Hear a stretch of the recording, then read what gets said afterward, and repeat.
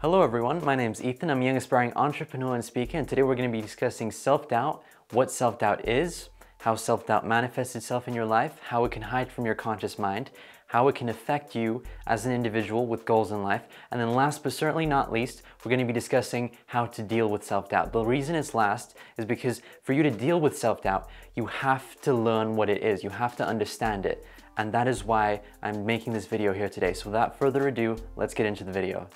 What is self-doubt? Self-doubt is the lack of confidence in oneself and one's own ability. Self-doubt is a form of fear, a fear that stems from insecurity. You can consciously doubt yourself and you can subconsciously doubt yourself. It's important for you to know which of the two or which combination of the two that you have so that you can deal with it properly. Now that we know what self-doubt is, now we can discuss how it affects an individual and a person with goals in life. It can prevent you from starting altogether.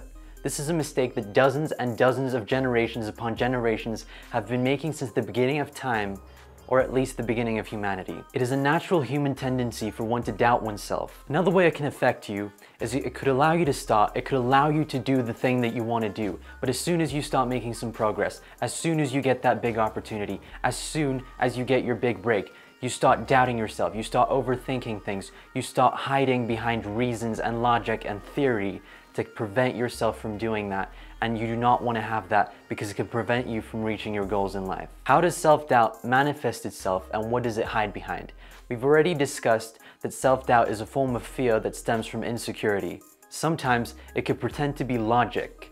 It might seem logical to not take that chance, to not jump at that opportunity, to not do the thing that you really want to do, but that is just self-doubt manifesting itself as logic. You might be using what you think is logic to mask your self-doubt. When you're under pressure, your brain does what it can to avoid a stressful experience. It does what it can to avoid an unpleasant experience. Your brain doesn't want to be put under pressure. Your brain doesn't like a stressful experience. All this can cause your brain to get really creative with the excuses and the logic that it uses. When you hide from yourself that you have self-doubt, you start passing on opportunities. You start subconsciously sabotaging yourself. You have to realize that we all doubt ourselves, and it's important for you to know the correct way for you to deal with your self-doubt.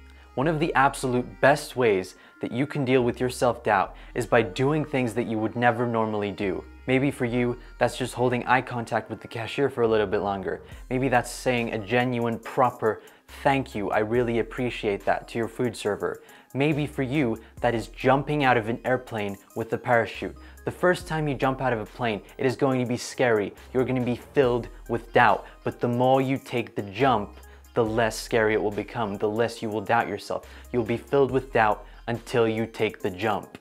That is exactly what I'm doing with these YouTube videos. I have doubt, but the more I write scripts, the more I upload, the more I stand here in front of this camera talking to you lovely people, the less I start doubting myself. The more I do, the less I doubt myself. That is why I am doing this. With every little thing that I do that pushes me out of my comfort zone, I become less and less uncomfortable. I stop building up my confidence that little bit more. I stop doubting myself that little bit, and the more I do it, the better I become at it. The only way to deal with doubt is to stop pushing yourself out of your comfort zone in whatever area you're in until you have indestructible confidence. That doesn't mean you should be arrogant at all. It does not mean that you should be arrogant at all. But it just means that you need to believe in yourself completely and you have to trust yourself. How do you trust yourself? You have to earn your own trust by proving that you can do what you set your mind to. Hey everyone, if you liked that video, if you found it informative, if you got any sort of value from it at all, hit that subscribe button, hit that like button, comment down below, let me know what you think, and you will have the opportunity to grow along with me as I grow and develop into a successful, young, confident entrepreneur.